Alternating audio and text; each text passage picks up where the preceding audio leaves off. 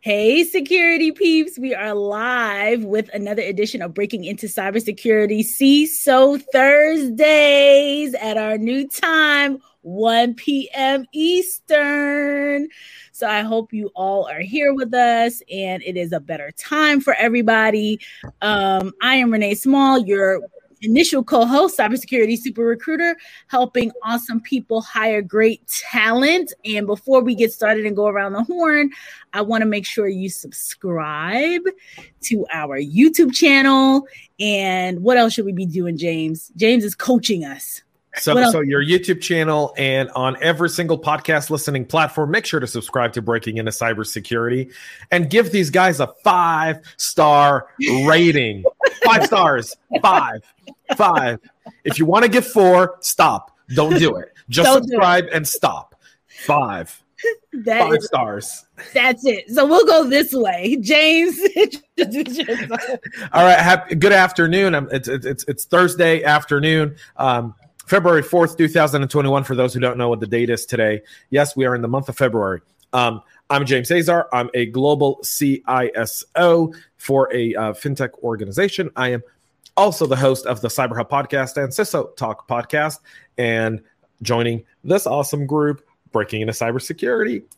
Yes. Woohoo! Chris Folon, my other brother. So these are my brothers from another mother, and Dan is like my dad. Can you have a dad from another mother? I don't think you could do that. Well, we just can't get away from the age thing. We have to do a special about hiring gray hair. So let's do Chris. Chris, introduce yourself, sir. Well, first, I wanted to say James has had 5 double espressos. That's why he comes with all that energy today. But yes, I'm Chris. I'm the co-host for Breaking Into Cybersecurity. Started with Renee about 2 years ago. Love it. I'm also a senior manager at a major financial institution. Happy to bring my knowledge here and help everyone break into cyber. Dan? Dan Schaefer, Peak Performance Strategies. I'm a business and sports psychologist. You might wonder what I'm doing here. We're working on mind game strategies for people in cybersecurity, what their challenges are, and how to take what a professional athlete uses on a regular basis and bring it over to cybersecurity. And that is what Dan is doing here. Awesome. So some peeps have already arrived.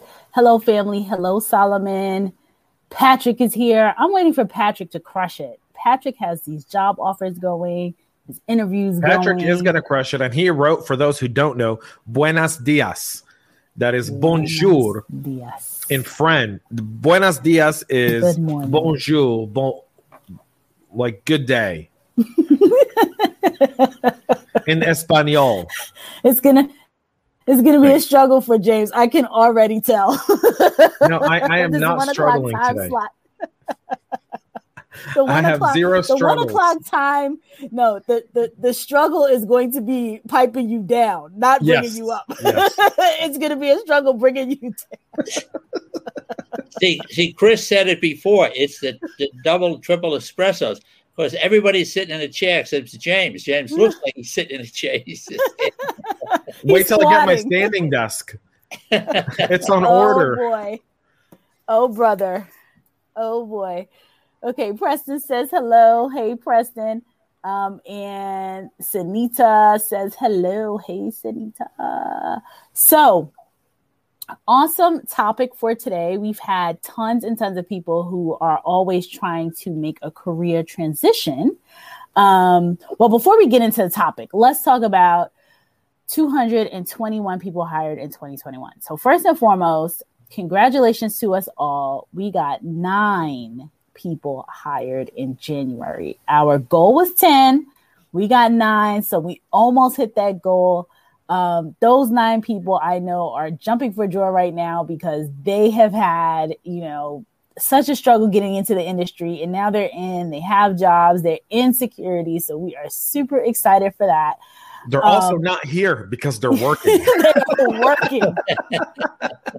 They are hard at work, which is phenomenal. That's what we want.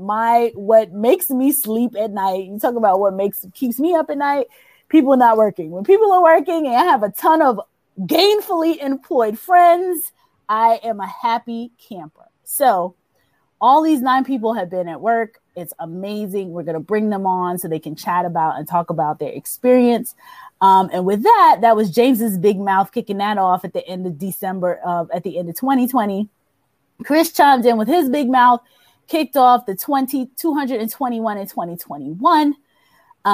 So he has us literally working hard because that's on average 4.something, almost 4.5 people per week, which is nutso. So we're on that challenge, folks. Chris is going to drop in. We've been dropping the people have been getting their resumes done. Chris, talk to us about those resumes that have been getting done. We'll talk about that before we hop into the podcast. Absolutely. So we've had 291 resumes submitted for review. Of those, we've already reviewed 80 of them. We have over 22 different reviewers. And here's just a sample of some of the feedback that we've gotten this week. Widely blown away by the resume analysis. Thank you for your in-depth feedback. Just reviewed your video. Thank you so much for taking the time to review my resume. So we're continually looking for new resume reviewers. If you have some extra cycles, like to give back to the community, help give back, get some people hired, DM me on Twitter, Chris_Foulon, or find me on LinkedIn, Christophe Foulon, and we'll get you signed up. We'll have the links in this post if you want to get your resume reviewed and be one of those 221 in 2021. Awesome, Chris. Fantastic. So yes, 221 in 2021. That is it. Chris has put us to work, hard at work. More people are chiming in. Hey, Timothy, he says, good afternoon, everyone. My buddy Nandy says, congratulations to the team. That is a big deal. Getting 9 people hired in a month is a big deal. But now Chris has us going for 20, like 19. But I think people have to understand what the point of 221 in 2021 means, because it's not about just doing resume reviews.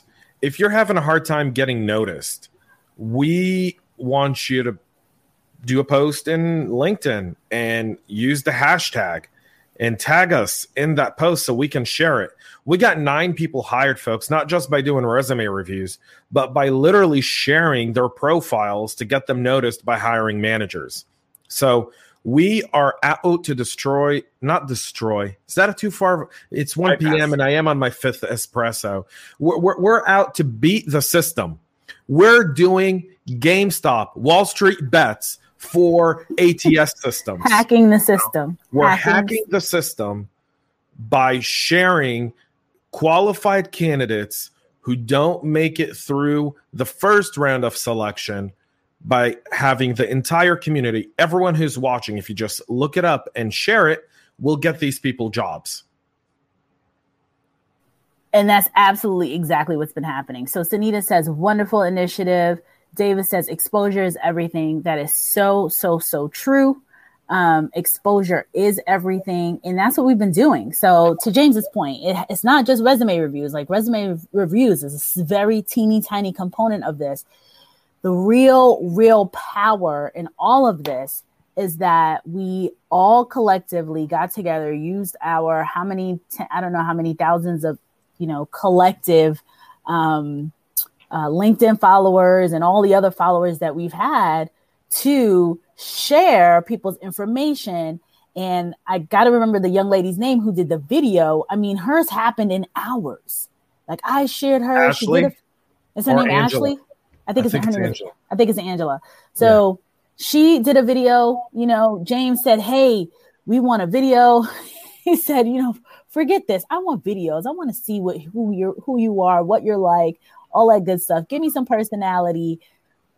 Angela just literally, it happened at, 11. By 12, Angela had a video out, tagged me, tagged us. We shared it around. And I don't know, by 5 p.m. Eastern that day, she had an offer. Yeah, she had someone actually contacted her for an interview. And then the next day, she was crazy. She had an offer. Yeah, because it was Friday afternoon when she messaged us, right? And she was all like, your video thing worked. And I was like, yes. Thanks to her video now, every position I hire for, we don't take cover letters anymore. You have to upload a link to a video, and we put a video guideline. We don't care about lighting. We don't care about audio quality, because I realize that some people may not be as fancy and have all the equipment, but I just want to hear from you for 90 seconds. Yep. Quick video. Some Mafus is here. Oh, snap. Renee and the gang. We're back. Yes, we are back. We didn't go anywhere. We are back. So quick video, 90 seconds. If you really, really want to crush it, I mean, Angela, when she comes on, she'll talk to us about it. 90 seconds she put up. I don't even think it was 90 seconds. I think it wasn't. 60. It was like, it was less than 60. It was just about a minute. Right. It was less than 60. She put it out there, and very shortly thereafter got an interview. You know, someone found her, saw who she was, got an interview, and got hired in less than 24 hours. So unbelievable way to get people hired. And yes, we're hacking the ATS system. I am in HR, and the ATS systems are so sucky. And I was actually this week watching some HR people talk about ATSs and how they're the black hole and how they're so 90s and all these different things, because I think collectively, even in HR, we realize that ATS systems are, you know, they showed up, and a little bit of a history behind it, because I was watching this lady show, and I said, you know what, this people probably don't even realize where this came from. In the 90s, where, you know, initially way back in the day, you actually had to mail in a resume or walk in a like hand over a resume to somebody, right? So .com boom, 90s, but all this stuff, Monster and all these different platforms show up. And then, you know, people could easily kind of almost spray and pray. So now, instead of saying, okay, I want to go to 10 companies, I actually have to put a stamp in a mail, you know, put something in the mail or walk it in. Now I can, voila, I can, you know, submit myself to everyone. And what ended up happening is the HR teams and the leaders and all that stuff became overwhelmed. So it's like, okay, how do we corral this? ATM systems show up. This is how they do it. And unfortunately, over the years, they've just become more and more like compliance tools and ways to kind of ding people out of the system. Because the whole goal is it's supposed to be to help the hiring leader really weed out all the people that don't fit and pick people who do. But as we now know, especially in security, it doesn't work like that. Years have passed, you know, it's like 20 something years now. It doesn't work. And so we are here to beat that. So our goal is to use social media, weaponize social media the way Shaylin Sampson said, who came on this show, and use it for good and get people hired and get 221 people hired in 2021. So we're going to need all your help to do that. Renee, you said it exactly right. Rather than help find people that match it, you said subconsciously to weed out people that don't fit. And that's exactly how it ended up. Rather than finding people that it does fit, it weeds out the people that doesn't fit. Exactly. That's what happened. So Mafus is here. You guys say 60 seconds. Everyone has different struggles. In my case, you can't get me to shut up.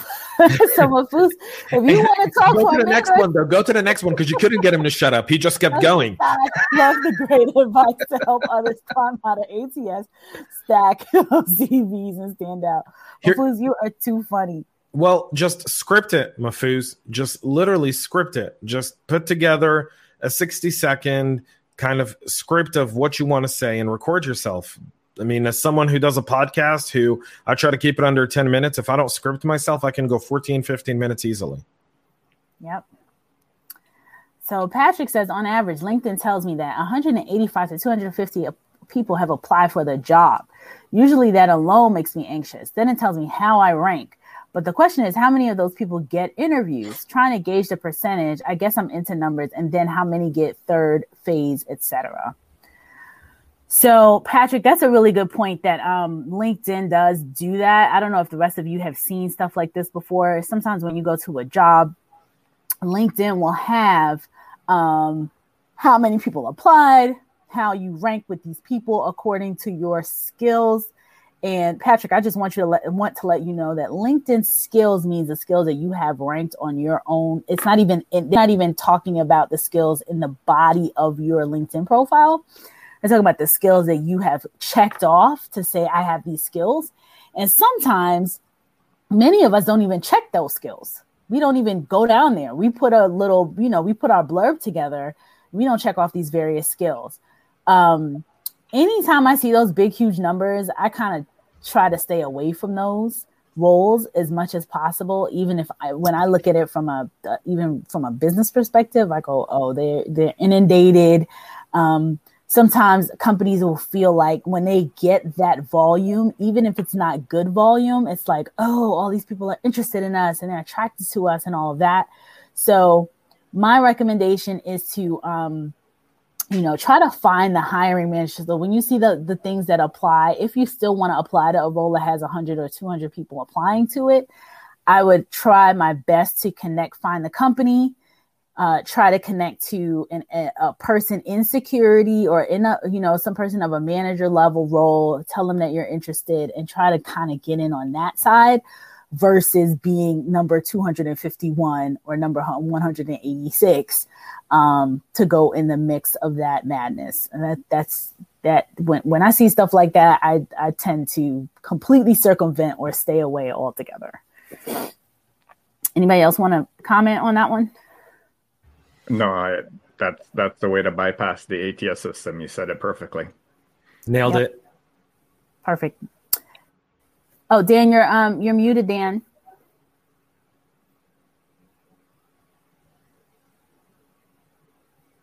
Okay. Still muted. Okay, there you go. No, one of the things about the videos is you can get set up, but what do you say? What language do you use to get somebody's attention? My philosophy, you've probably heard it before here, is you have 6 seconds to be different than anybody else. So I was on a call yesterday with a client, and he's into payroll. He does payrolls. And his opening remark is, I keep people out of jail. And then he goes on. People remember that. They don't he wants to go to jail. It's like the orange prison jumpsuit. We hang it up and this is something we're never going to let you put on. But again, it's how do you put this message across to who you're speaking to? And understand if you're going to make an impact, the person who hears your interview has to go and pitch you to somebody else. So how do you work your way and navigate through that and structure and plan, as James had said, for what you're going to say? Exactly. Winging only works it until the bar gets raised. And you never know when the bar gets raised. Yep. Winging it is not an option, Dan. No, it's not. No winging it. Okay. So, topic for today is the mid-career crisis. And James came up with this good one. So I'm going to let him take over. Many people in the industry are in mid-career. They are interested in cyber. I get tons of people that reach out to me via LinkedIn, and I know you all do too, who say, I've had 10 years in the industry. I've had 15, 20 years in the industry, and I want to break into security now, and they have experience. And like they're saying, people are telling me I got to go all the way back, which I don't believe is true. I don't believe you should take all that, throw the baby away with the bathwater, as they say, and take all this experience and throw it to the wayside. So today we're going to talk about mid-career hires, the transition, all that good stuff. And we are going to kick it off with James. Go for it, dear sir. So here's why we're doing this topic today, because often we talk about breaking into cybersecurity. How do I get started? How do I get noticed? I don't have experience. Well, the entry-level positions in cyber get hundreds of applicants. Like Patrick said, if you're applying for a SOC analyst role, you're not competing against 10 people. You're competing against 300 people, 400 people that are looking for that same role. And those entry-level positions in cyber have very, very high turnover. Where we struggle today, I say this from a position of a CISO, is that mid-level management, the VPs, the directors, the team leads. That's where we lack the most qualified talent. So, for example, on a SOC analyst, you can get 100 applicants. On a mid-level role, I might get 5. So my choice you can't really hire someone when your selection group is 5 people. That's like an NFL draft with, just 5 picks, right? For like 300 and some odd draft picks, or however many draft picks there are in the draft, right? It's like there's only like 5 candidates for 300 roles. And that's where a lot of the people that come on this show week after week talk about, well, I've been a IT manager, I've been an operations manager, a general manager, and I want to get into cyber. And they kind of all think that they need to start at the beginning. And I'm like, not really. You can kind of pick up where you want to go. Pick a discipline and go for it. Go get that certification for that discipline, take a few courses, self-study, start to get interested in it, and then start applying for roles. Because that's really where the greatest right now shortage of talent exists. I would agree with that. The way I transitioned over, I didn't go back after being an IT manager to going to be a SOC analyst. I went straight to being a manager within cybersecurity because I already had the people management skills. I already had the business experience. I had all of those skills that are needed at that mid-management role that I don't need to start over. I just continued adding skills, continued improving my knowledge, and then showing to the business how I can help solve their problems. But that's where we have the greatest shortage, Chris, right? It's that specific kind of, I don't want to say position, but finding qualified managers that can lead teams and be able to communicate with them effectively, but also be able to communicate with me effectively so that I don't have to filter their messages. Absolutely. Timothy says, looks like I tuned in on the right day. This is me trying to change careers at 41 into cybersecurity. Yeah, welcome to, it's very interesting because I see that with veterans who are like 20 years in the service and they're like, yeah, I'm applying for a red teamer job. And I'm like, you're a lieutenant in the military. You're a non-commissioned officer. No. Like you're overqualified for just a basic red teamer role. That's why you're not having any luck. And sometimes I'm not dogging job candidates here, but sometimes you as a job candidate need to understand that you've got way too many skills. Yeah. To just be an entry-level employee. You're overqualified. And to add to that, overqualification rules you out. People get frustrated with being overqualified. And I can tell you as a recruiter who does this very often, leaders, when they look at your credentials and you have too much, or like Christy said a couple of weeks ago, Christy Rutherford says you're too cheap, they start wondering like, what's going on here? Something's off. And one of the first questions or the first points that they make when you're overqualified and you have all this experience is they immediately say, if I hire this person, like this person's phenomenal, all this great stuff. But if I hire this person for this SOC analyst role, they're going to be bored in 3 months. Like they're going to be looking for something else. It's just not the right fit. So James is right. We want to make sure that you can fit into the role, the managers, the mid-levels. He's right on so many different levels. One, because I see this daily. This is literally why people hire my company is to find those mid-level people, because to James's point, you get 2, 3, 4, 5 applicants. You might get 10. They're all bad or all not bad, but wrong, the wrong fit. And so companies will say, okay, we need you to go out there and hunt for these people and try to find these people. So there is such a huge opportunity within this space for a mid-level person, a person with the extensive experience in the military or elsewhere to pivot and position themselves to come into security at a lead level, at a team, at a team lead. And another thing I want to add is every single role does not have to be a super technical role, because some people feel like, I'm not technical enough. I'll give you my own experience and what's happened to me. When I was brought into security, I was coming from first HR, very long, extensive experience in HR, and then kind of like a project management, kind of staffing, project management role, looking at it was called resource and capacity management. So looking at 5,000 resources within the company and seeing where they slot into different roles. And the person who brought me over as a lead.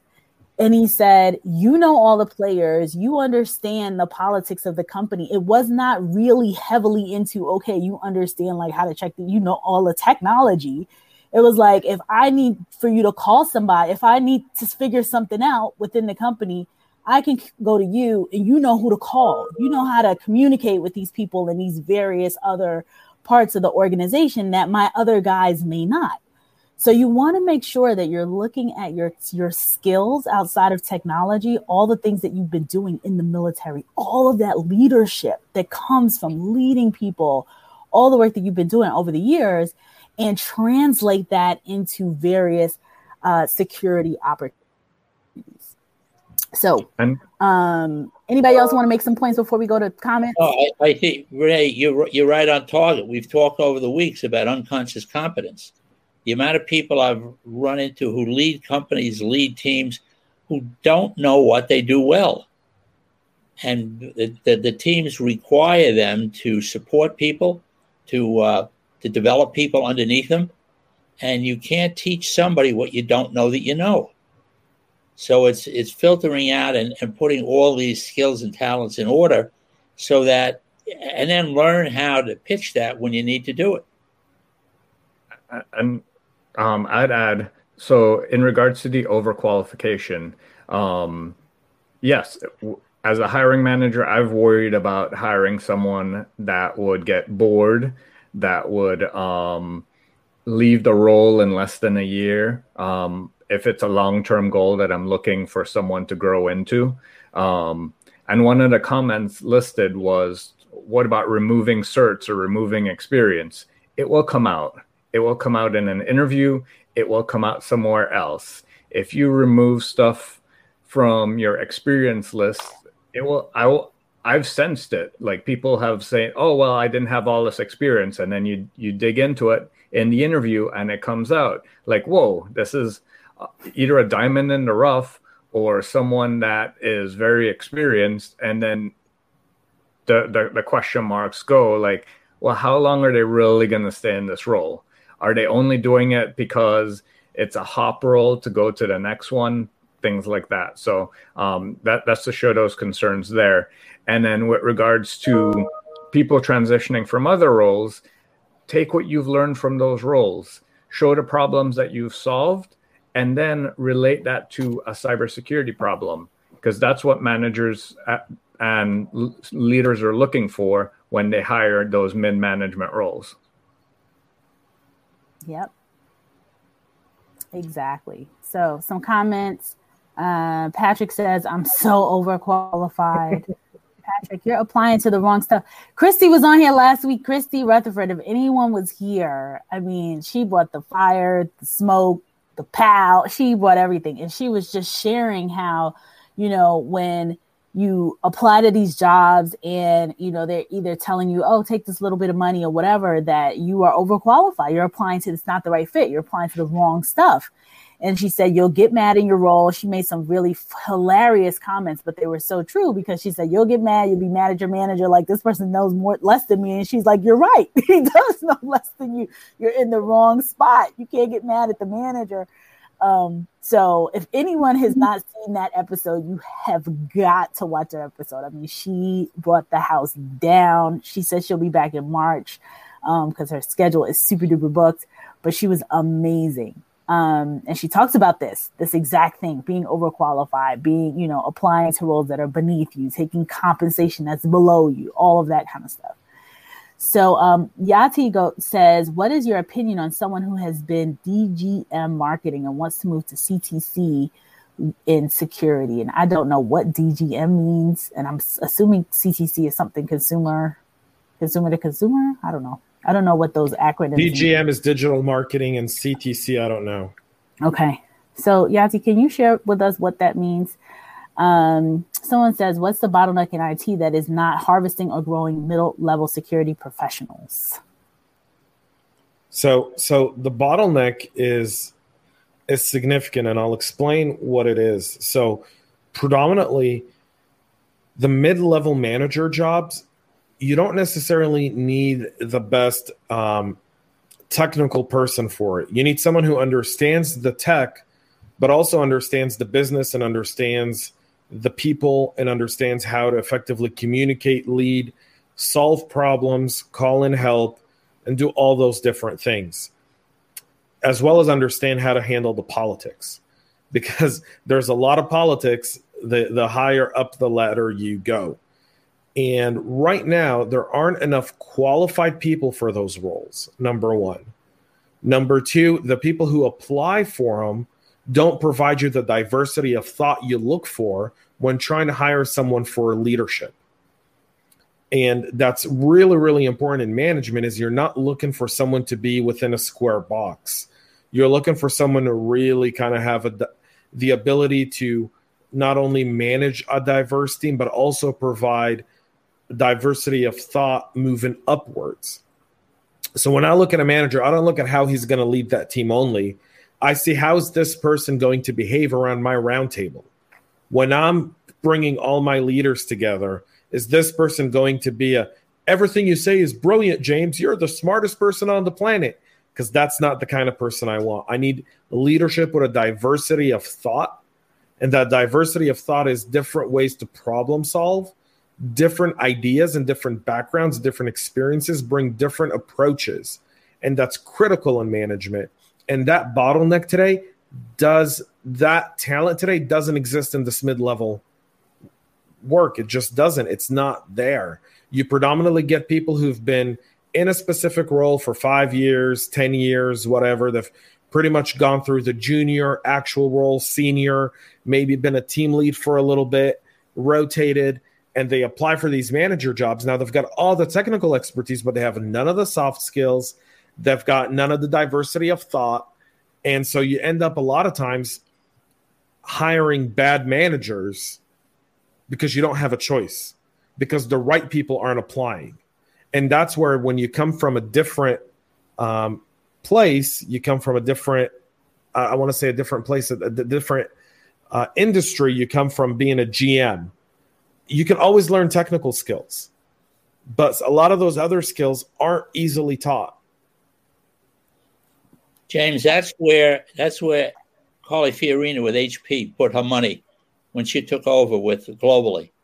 When she'd put somebody in a global position who are very technically skilled, but they'd come back and say, what we need now are the management, the soft skills, the personal development, the professional development of the people underneath you. And that was critical. Yeah. When you look at the technical roles, and that's something that I think is really important that a lot of people don't think about. Most technical people I've ever worked with and work with today look for their managers to also be their mentors. If not their direct manager, then the second, like the straight line to your direct manager, they want to see some sort of mentorship. And mentorship isn't always just technical. It's also the kind of skills that they lack, right? Someone who's able to sit someone down and take them for lunch and explain, this is how we have to calculate risk, or this is how we look at a specific project. This is why we want to integrate and build this program. Those things are really important in a business today, especially in a digital business. And we live in a digital marketplace, right? This isn't a tire shop. We live in a place where we're constantly developing, technology's constantly evolving, and you're never going to have someone who knows everything. If you're lucky, you'll get someone who knows 70% of what they need to know and are hungry enough to learn the other 30 and be able to solve those problems. But you hope that by having a team, 70% from all those people adds up to over 100% at the end of the day in terms of problem solving. But you got to have a good manager that brings out that 30% that's untapped out there. And that's not always technical skills. And that's, I think, one of the, I kind of hammer that point because that's the resistance people give me. They go, what do I know? I'm a finance guy. And I'm like, great. We need someone who understands finance and cyber who can manage finance. That's important for us. Yeah, I think that when we start doing, because we have so many more podcasts coming up this year that we can't wait to start telling you about when it's all baked. But especially the leadership series is going to be so imperative because we have so many people who are going to come on and talk about that. Like when we look to hire these people in the mid-level, in the mid-management, in the, the managers and the leaders and the team leads, these are the types of things that we look for, and they're not all technical. Most of them, to James's point, are not technical. There's a lot of politics involved, which was what Christy talked about last week.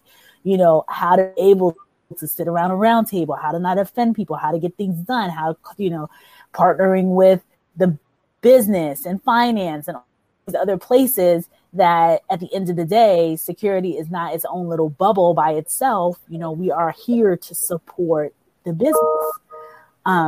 So Dell says, we have that talent, James. So Dell, you know what to do, Dell. You've been around this block a few times. We're gonna post up the link for the security for the resumes. It's here in my little Breaking Into Cybersecurity link, but that is actually, you know what? This is a good time to get people to go over to YouTube. So we are trying to, so when we use this platform, I can't post things to LinkedIn unless I do it from my LinkedIn platform, but I can post things to YouTube. So folks, go over to YouTube. The link is there. And subscribe and give us 5 stars and all that other good stuff. And you will be able to drop your resume in. And to Chris's point earlier, we have tons of people with resume reviews for you to be able to come on here and start talking about what you do best and what you're looking to do next in your career. So I wanted to Sandra says, Renee Small, thank you. Yeah, go ahead, Chris, before we get into Sandra's comments. Yeah, I was going to say, I wanted to touch on something that James mentioned.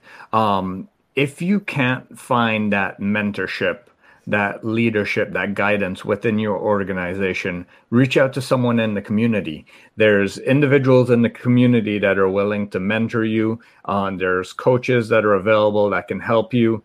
There's lots of training that's out there that can help guide you. But on the soft skills, maybe it's volunteering somewhere where you can get those people skills, or doing something for the community where you can gain that experience, say at an IT conference where you're helping to lead a team of volunteers to deliver results that you can then use as your experience for discussing that in an interview, things like that.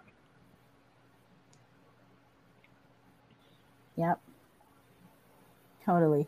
Mafu says, I feel like the more important question is with the person who wrote about removing certs. Why should you remove certs from your resume? That sounds like someone working really hard to get into a role that they are too experienced for. And I thought this was such. It's also very dishonest, and there's an integrity issue with that. And I think Chris brought a few things of those earlier. But to me, if I'm interviewing someone and all of a sudden I realize they misled us on their CV, like, I don't mean to sound harsh, but that interview is over right then and there. Like, I'm just like, you have zero integrity at that point in front of me, because I'd rather, like, integrity is everything. I got to trust the people I work with. And if you misled me on your CV to get the appointment, then, I don't know what else you'll mislead me on later down the road. Right. I used to tell people all the time, you have seasoned professionals and they want to cut their resume down. Like, oh, I only want to, there's ageism. I said, yes, there is. There's a lot of isms. However, you do not want to show up and you're 55 and they're looking for a 35-year-old. Like, it's not cool. So you put below, other experiences include, and you list the other experiences that you had.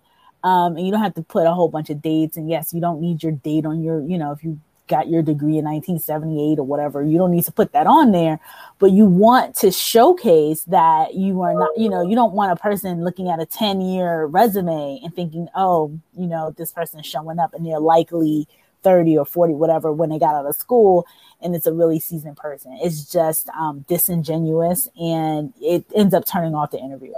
So you want to make sure that you keep but that's why, Renee, that's why the videos are such a great tool to be used, because what you can't articulate in a CV, you can easily articulate in a 90-second video, right? You're being able to sell your experience and say, if you're applying for a job that you may be overqualified for, having a video and saying, I know that you guys do 80% of your promotions are internal. So I know that I'm overqualified for this specific role I'm applying for, but I also know that my career path with your company is going to provide me with a greater trajectory over the long term by just doing that. So you've got to be able to leverage it. And the best way to do that in today's world is on video. Like, I'm on this new app called Clubhouse, which I don't know if you heard about it. It's kind of like the audio version of Twitter. And I feel like it's the 1990s three-way phone call on steroids, but go ahead. It's literally like Nextel push to talk, right? But I love it. I love this app. So like, I'm a part of a bunch of groups and I join in and I listen, and people are talking and people are asking questions, and you can get noticed even by audio alone, even just recording an MP3 and putting out an MP3 of saying, thank you for considering me for this role. I realize I may be overqualified, but let me tell you, here are all the things, and do some research on the company. A lot of times people show up for interviews and they've done very little research. Like, they've read the About Us page. No, the About Us page only is what I want, other people to know. Talk to people inside the company, reach out to them on LinkedIn, connect with them, see what they're posting, ask them, what's the company like? Go on Glassdoor, as much as I hate Glassdoor, and read a little bit about the culture of the company, and kind of get an idea. So that way and customize your video to that approach, especially if you're applying for something where, I'm overqualified for this role, but I really want to work at this company because I know that's where I want my career to be. I want, I kind of want to be Tom Brady for the Patriots. I want to play there for 20 years, then go play a year in Tampa Bay, win a Super Bowl on Sunday, then right off to the sunset. No, but I think one of the important things is the passion, right? You can't show that passion in written word, but you can hear that passion in audio. You can see that passion on video, and that's one of the ways that you can help stand out there. The other thing is, if you're really working that hard to hide stuff on your resume because you're worried about ageism at a company, do you really want to be working there? You probably don't. If it's that toxic of an environment. Find somewhere where they would appreciate you, they would appreciate your talents, and you're not going to get burnt out because you're trying to overcompensate because you're one of the classes.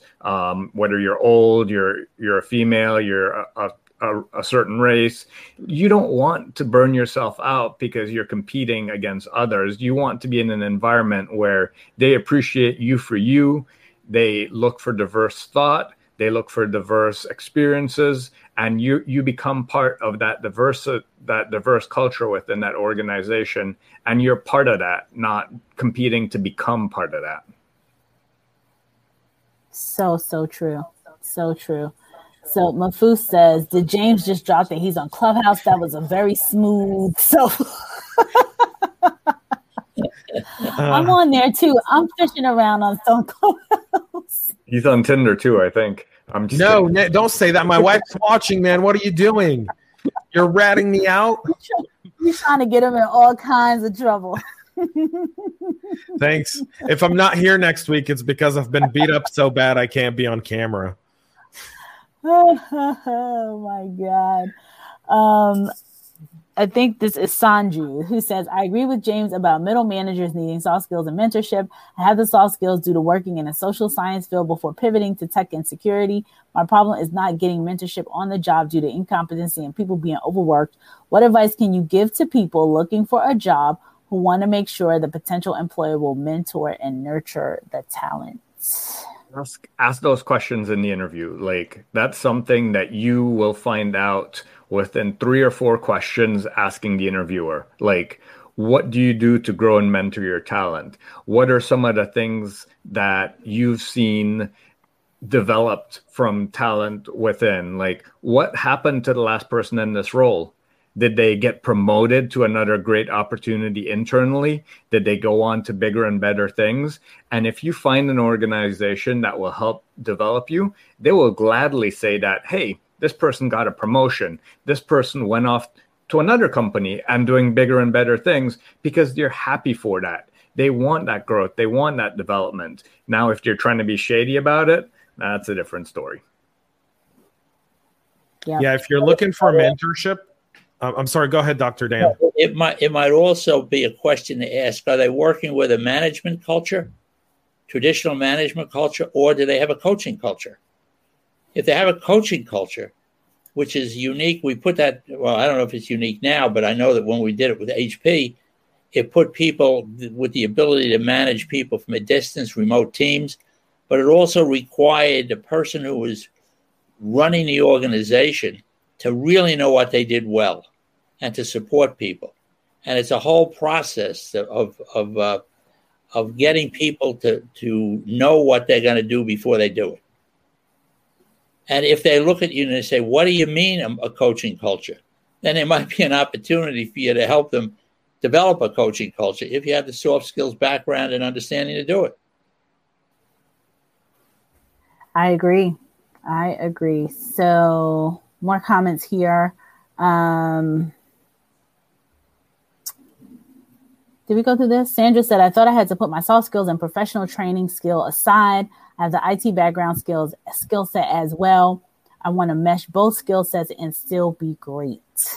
So Sandra, you can use the link for the CV for us to help you do that in the resume review, or reach out to any one of us individually and we'll help you put all of those skills in one really poppin' CV, and then get you to do a video, and then get you out there and get you hired in the right role that you deserve. Because I think those are critical skills. When someone has the IT background and they've also got the soft skills and professional skills, then those are really, really important things to put together. And if you present it really well, if you've got a really good opening statement and you're able to capture the attention, you're likely to move on to the second and third stage. Yep, exactly. Those skills are just so needed. Yati says, please share opinion for someone who was senior manager and a head of marketing in a startup, but now wants to move to cybersecurity with certifications like ISO 27001 and Prince 2. Yati, I mean, my I guess advice would be, it's easy to pivot when you have the profession that you're already in. So, as a marketer, you may want to look at other larger firms. So if you're in cybersecurity marketing for a startup and it didn't work out and you want to pivot and use those marketing skills in other organizations, you can take the information and the knowledge and the skills that you've had and kind of translate that over and reach out to other organizations to see that may not be in that like baby startup stage, but are further along, to see if they need your marketing help. Security awareness is probably another space where it kind of uses those types of skills, ways to get people to be more aware when it comes to security. So that would be my piece of advice for you. The other thing to that is a lot of companies prefer to hire someone that's already in that vertical. So financial, healthcare. I don't know if marketing is that niche-y, but use that experience that you already know the industry and that you're adding on the cybersecurity skill set to that knowledge to help that organization. Because you could know how you're doing things, and someone else that's coming from a different industry is going to have to learn that whole new skill set, that way of doing business, and you already know that. Yep. Sandra had made an earlier comment that said, thank you so much. This is perfect for me. She's a tech trainer, a leader, PD, and a bridge gap filler. So yeah, you have all the awesome soft skills that people want. It's just creating that CV and that LinkedIn profile that's exciting for people when they see it. So did we go over Timothy? Feel like what you said is needed with the soft skills? Okay, I feel like what you said is needed with the soft skills and management skills is right on. My question would be, how do you get past the hiring gatekeepers when the job posting only asks for technical skills and only judge by technical skills? Yeah, this is a good one. So in every job, you see who this position that you're applying for reports to. Find the person who that job reports to on LinkedIn. Connect with them. Get some information from them about what they're looking for, meaning for this job. And then submit your CV through both systems, meaning to that person and through the HR system, and then follow up. Like, there's no magic tricks here. You've got to reach out to the person who's eventually going to be the hiring manager beyond the HR person and connect with them. Get some info from them. See if you're really what they're looking for, and then let them know that you've also applied through HR and send them your CV as well. So that way they're able to follow up with HR and go, brilliant. Let's give Tim a call and bring him in for an interview. I really like him. The other thing similar along those lines is going the peer route. You might not know who the manager is, but if you find someone that works at that organization, that works within that group, you could ask them as well if they know what the manager is looking for, or if they have a referral system that they can use to help get you in. That referral system is huge. So for many of you that do not know this, a lot of, especially the large companies, will give their internal employees a few $1,000s to bring in a friend, a colleague, or someone if the person gets hired. So if you get a peer who is inside the organization, they can easily be making a couple of grand by referring you. So that's so important when it comes to that. Go ahead. I was going to say, in addition to that, usually the referrals they bypass the ATS system, and a recruiting person automatically reaches out to them. I would say 9 times out of 10 when I submitted through a referral, I spoke to someone in HR, I spoke to a recruiter, I spoke to a sourcer, I spoke to someone. So it gets you that instant access to that pipeline. Now, I think we're almost out of time, but I think what we'll do is all the other questions that we didn't get a chance to get to, we'll kind of answer manually post episode. Yep. Yes, we'll post them up. Danielle, so as we're about to wrap, we got 2 minutes left. Danielle says, what about if HR standardized job descriptions and the job title is not indicative of what you did? Danielle, I'll answer that real quick. You definitely just want to go to the hiring leader and the peers. Like, you just want to completely skip out of the ATS and HR, because HR is going to move. They're not going to bring, if a person's resume says, pen tester, and I'm looking for a GRC person, I am immediately, with my HR hat on, going to put that pen tester thing aside and in my mind say, what is this pen tester doing looking for applying to this GRC job? It doesn't make sense. So you want to go directly to the hiring leaders and the peers. And this is what we're doing in the 2021 campaign. And with that, I will wrap for this afternoon. This has been fun, guys. Please like and subscribe. As we shared earlier, go to Chris's LinkedIn profile so you can see the link so you can get the resumes done. We are going to continue these 1 p.m. Eastern. Tell all your friends. 1 p.m. Eastern, 10 a.m. Pacific. We'll be here every single Thursday, good Lord, for the rest of the year. Doing CISO Thursday. And Naomi will be with us next week. Naomi is back. It will be fun. And we're going to get you guys hired. Like, we are all in. We are not playing games, and we are trying to get this done. So, everyone, we will see you next week. See you next week. Bye, everybody. Arrivederci. Au revoir.